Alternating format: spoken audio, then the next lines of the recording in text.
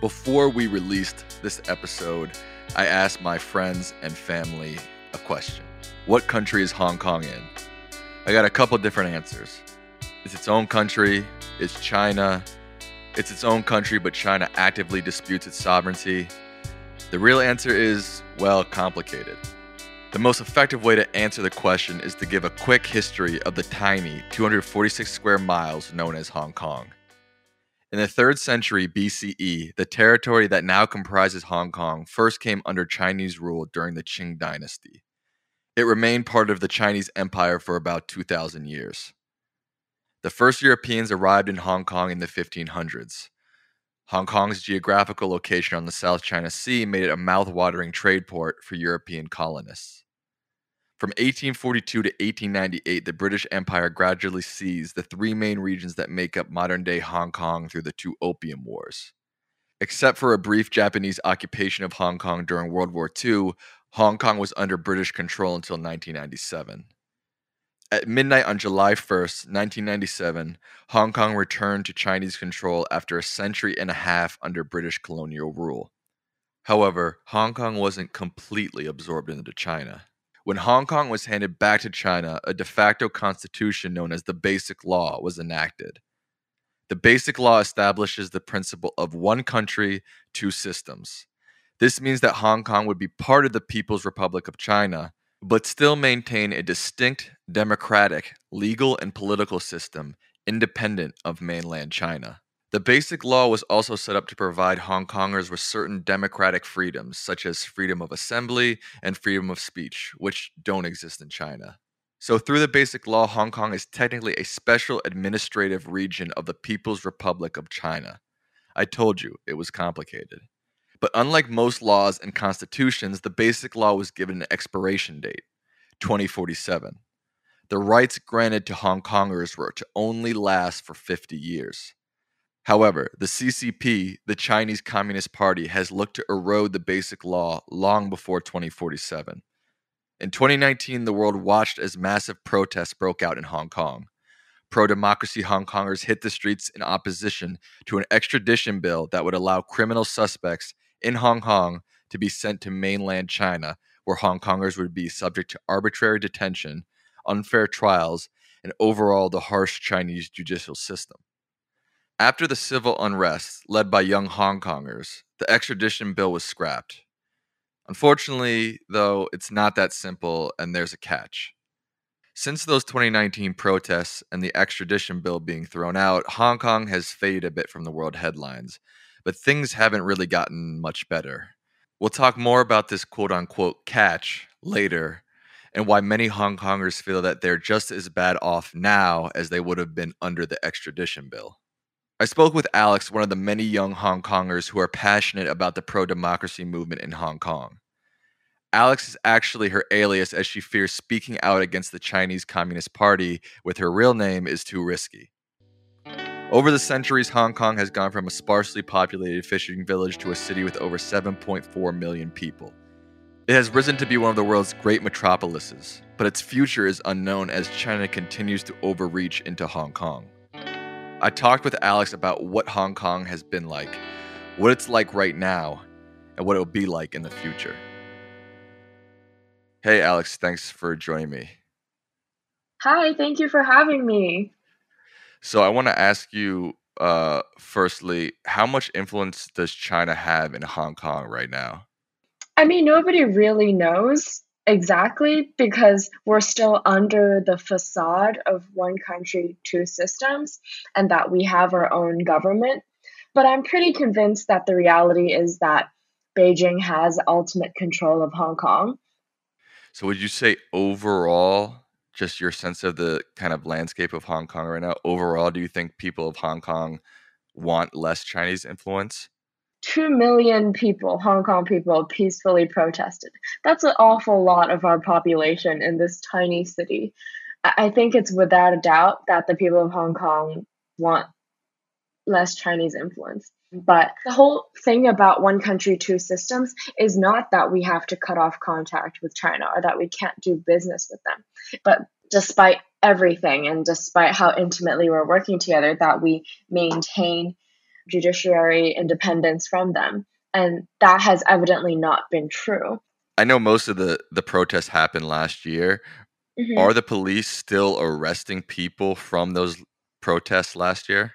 I wouldn't say it's like the average protester, but it's definitely like the notable figures that organize the protests and the people who have been outspoken about these protests. Do you know what happens to protesters in Hong Kong after they are arrested? Like, where do they go? How long are they held? Things to that nature? Yeah, I think the bigger figures, they were just like held there for like 24 or 48 hours. But that's not counting the protesters that we don't know were arrested, like people who aren't famous but spoke out for their beliefs. We don't know at all what happens to them. And I think as of right now, the most reasonable guess would be that, they're sent to China. And once they're in China, obviously, China's not following Hong Kong law to prosecute these protesters. I'm assuming they're following their own law, which is, as probably most people know, extremely, harsh. Yeah, for sure. And like unreasonable and almost like a tool of control. So you're basically saying that China has control over how these Hong Kong protesters are handled. I think I would say they have all control Mm. as of right now. Yeah. On top of that, you think that the police in Hong Kong are probably taking direct orders from Beijing? For sure. Even early on in the protests in 2019, there were clips of just like police cars crossing the border into Hong Kong, or like people catching the police speaking Mandarin. Bits and pieces like that, people they can kind of weave the story together. Or even if they're not from the mainland, they're probably their actions or their abuse of power is endorsed by the state. So remember in the intro when I mentioned that quote unquote catch after the extradition bill was scrapped? Well, let's get into that now. So the extradition bill proposed in 2019 was a sneaky attempt by China to pass an extradition law in Hong Kong's own legislative branch through Hong Kong's own legislators. But it became impossible to pass into law through Hong Kong's council because it was so unpopular with the people of Hong Kong. So in June of 2020, the Chinese Communist Party bypassed their attempts to pass an extradition law through the Hong Kong legislature and enacted a new law for Hong Kong in the Chinese capital of Beijing through the Chinese Communist Party's legislature. This new law was titled the National Security Law. Alex describes this new national security law as a catch-all. Articles were kept secret until the bill was passed, but we know them now. These articles include provisions such as crimes of secession, terrorism, and/or collusion with foreign forces are punishable by a maximum sentence of life in prison. Damaging public transportation facilities can be considered terrorism. Beijing will establish a new security office in Hong Kong. Criminal cases can be tried in mainland China, just like the old extradition bill. Some trials will be heard behind closed doors, and people suspected of breaking the law can be wiretapped and put under surveillance. And if you're found guilty of any of these provisions under the national security law, you can never hold public office. And of course, Beijing added a provision that stated China, not any Hong Kong judicial or policy branch, will have power over how these laws will be interpreted. I asked Alex more about this new national security law. So even though that extradition bill didn't pass, you're saying that the national security law that did pass essentially did the same thing that the extradition bill was trying to do? Yes, and more. Because I think people saw the extradition bill as something like softer, that they would be like, oh, the implication was that if you did something that the state didn't like, they could punish you for it. But the national security law it's like way more shameless than the extradition law. Not in the fact that like, oh, people can imply that they're trying to silence us. It's that this is obviously about silencing us and not about reducing terrorism. And because they have the military and the actual means to enforce it, nobody can really do anything about it. Would you say the national security law is sort of a sign that China only intends to extend its influence in Hong Kong? I think it's way past the first sign of it, but this is kind of like the confirmation. Like, there's no really going back now. I think if you told any Hong Konger in early 2019 about what's happening right now, they would be like, oh, like, I can't believe that. And I think their response to all of our protests and then passing the national security law with their own in their own government and not through Hong Kong's was like a confirmation of how just terrible the Communist Party is. I asked Alex what it was like in Hong Kong after the national security law passed. She told me about a lunch break that may seem sort of inconsequential, but made her realize that the national security law was going to have a serious impact. Before she talks about it, I'll give everyone listening some context. A lot of restaurants in Hong Kong are very invested in the pro-democracy movement. Before the national security law passed, you could go online and find a list of restaurants with owners that were pro-democracy and not pro-CCP. In Hong Kong, these restaurants are known as yellow restaurants or yellow stores. The restaurants that get a lot of red money from China and are pro-CCP are known as blue stores. When protests died down after 2019, these yellow restaurants and stores tried to keep the momentum of the movement going by putting up stickers, figurines, posters, etc. with pro-democracy statements like Hong Kong Democracy Now, Protect One Country, Two Systems, and freedom of speech must remain.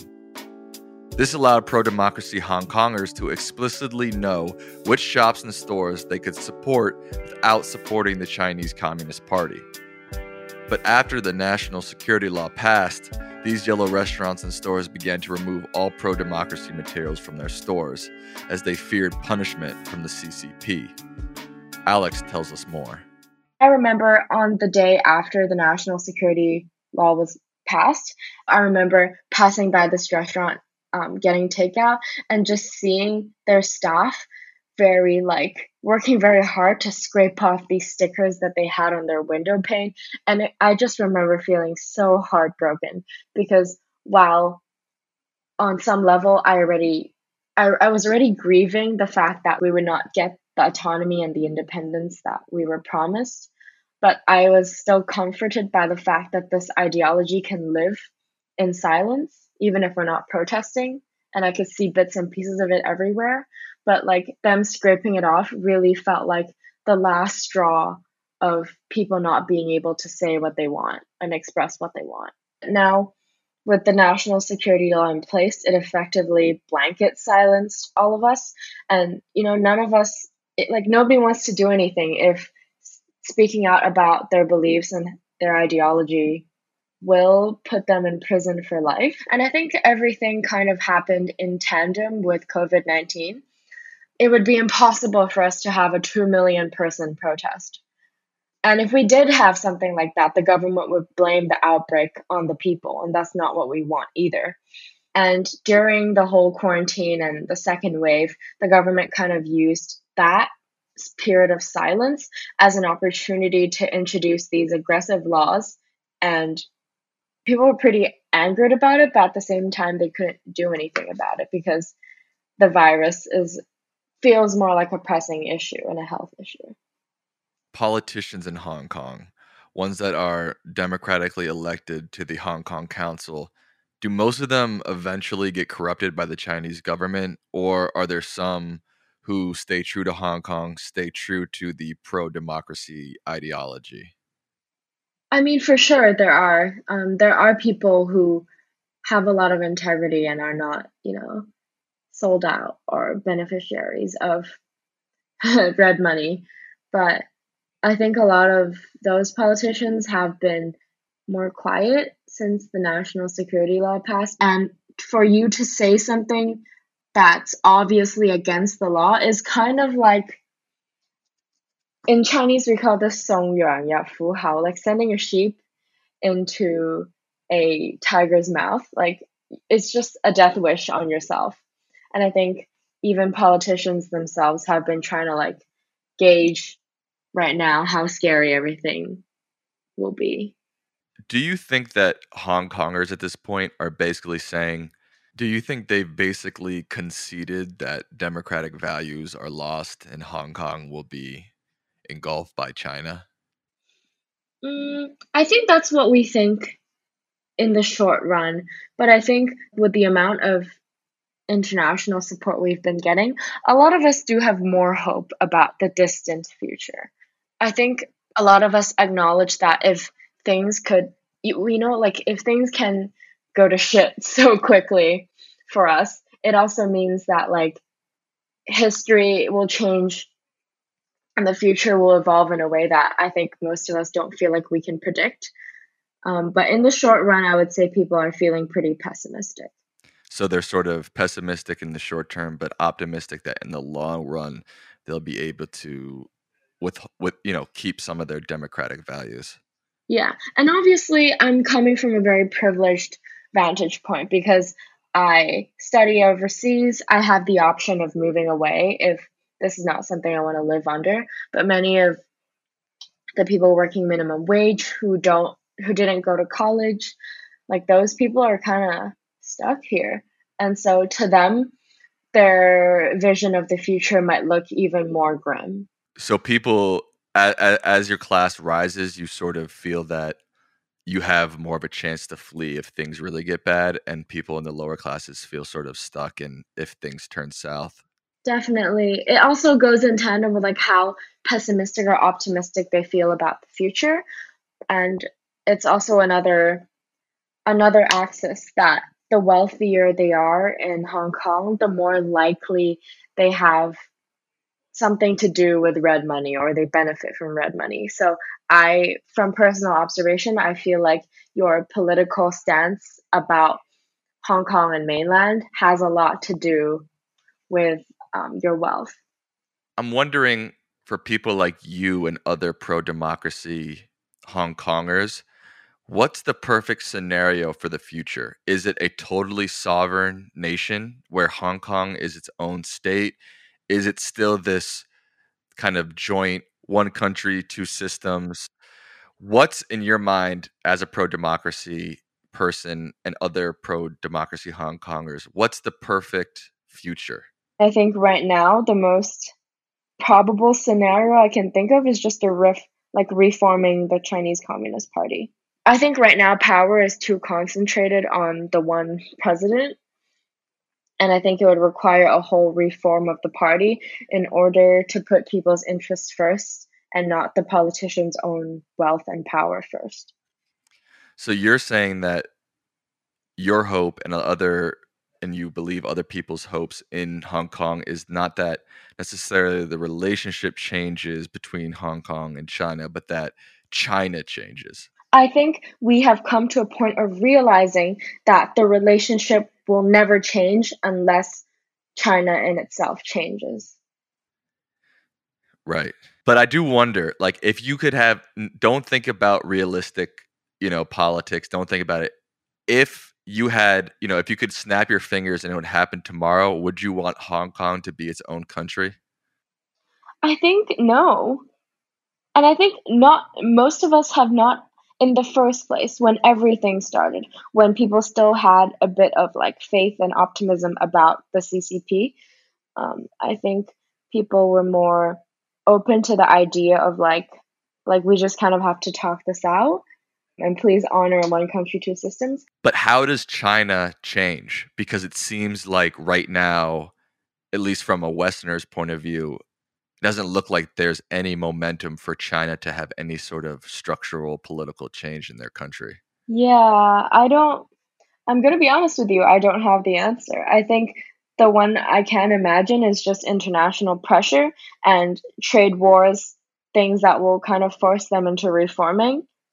So, in this episode, we talked about the 2047 expiration of the Basic Law, and we know that China has already eroded a lot of the principles and freedoms of the Basic Law.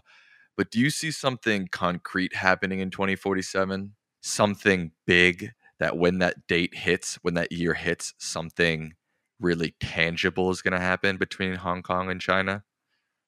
I think for a long time I tried to imagine it, and a lot of Hong Kongers tried to imagine it too. But like in light of how much life and reality here has changed since 2019, it's hard, it would be extremely hard to imagine because wouldn't they have already, if they remain as a world power, China, then it would be true that they wouldn't have to wait until then to completely mainlandify Hong Kong. So then, no, nothing would really happen because it would have happened before 2047. Um, and so I think like most people don't really see that as a important date anymore, but rather some sort of like, it's like irony. It kind of mocks us. Like you thought you were given that much time. Psych. Do you think that Hong Kongers are? Do you think they miss, as as weird as this sounds, British rule was a form of colonialism, but do you think that Hong Kongers sort of miss the British days in a sort of weird, twisted way? This is definitely not a twisted or weird question, and it's actually a very common sentiment. Um, it's like I don't think if you went back in time, I don't think people were especially glad about the British rule. You suddenly have a bunch of white people coming in and they think, they're better than everyone here. But nowadays, with how everything is unfolding under the rule of China, a lot of people are romanticizing that era of Hong Kong. And this is quite evident with the fact that, like, in Hong Kong protests, you'll see, like, I mean, last year, you'll see people holding up, like, the Union Jack flag, and some people were, like, waving, I think, the US flag. But it's my own opinion that our frustration and our anger with Beijing is not an excuse for any nostalgia of the British rule. Because by doing that, we're effectively dismissing how the British treated its other colonies so Britain could prosper. And so, what the British rule did is, in in principle, not that different to the selfishness and greed that the Chinese Communist Party has exhibited. And so I think falling back on that kind of nostalgia is, ironic and it's hypocritical. I want to talk a little bit about the culture of Hong Kong, especially um, the cinematic culture of Hong Kong, because one of the things I think that sticks out to a lot of Westerners is the films that come out of Hong Kong, whether they be Wong Kar-wai films or old Bruce Lee films, et cetera, et cetera. Do you fear that these artistic expressions are going to become less and less with China's extended reach? I think that they already are less and less. Like our entertainment industry went to shits after the handover and wait, like nowadays it's I don't even think locals pay attention to our own entertainment industry anymore, if I'm being honest. We just don't have funding, and the culture of like working long hours and having a strong finance culture being quite money oriented, it's just completely eaten away at how brave they can be about pursuing the arts. And so it's just not been a society that's conducive to creativity.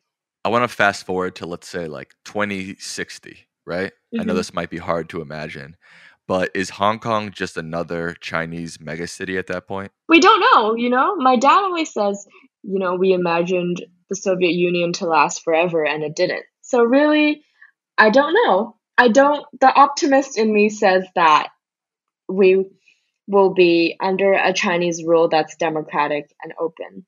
So to kind of end this on a positive note, I want to just ask you what you love about Hong Kong, what inspires you about Hong Kong, why you love it so much. Oh, I think in the past, if you asked me this question when I was a bit younger, I would definitely say something about the food because the food here is remarkable and cheap, very cheap compared to the States.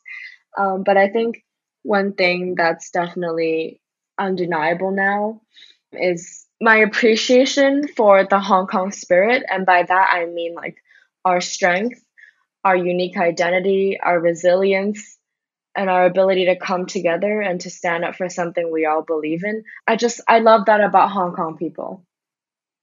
And it's something that I will forever hold in my heart. And I try to embody to the best of my ability.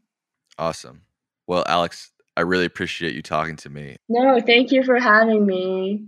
China's rise over the last few decades, not really as a typical communist state, but as a one-party, authoritarian, industrial economic giant, has unfortunately, as Alex describes it, been in tandem with the fall of Hong Kong.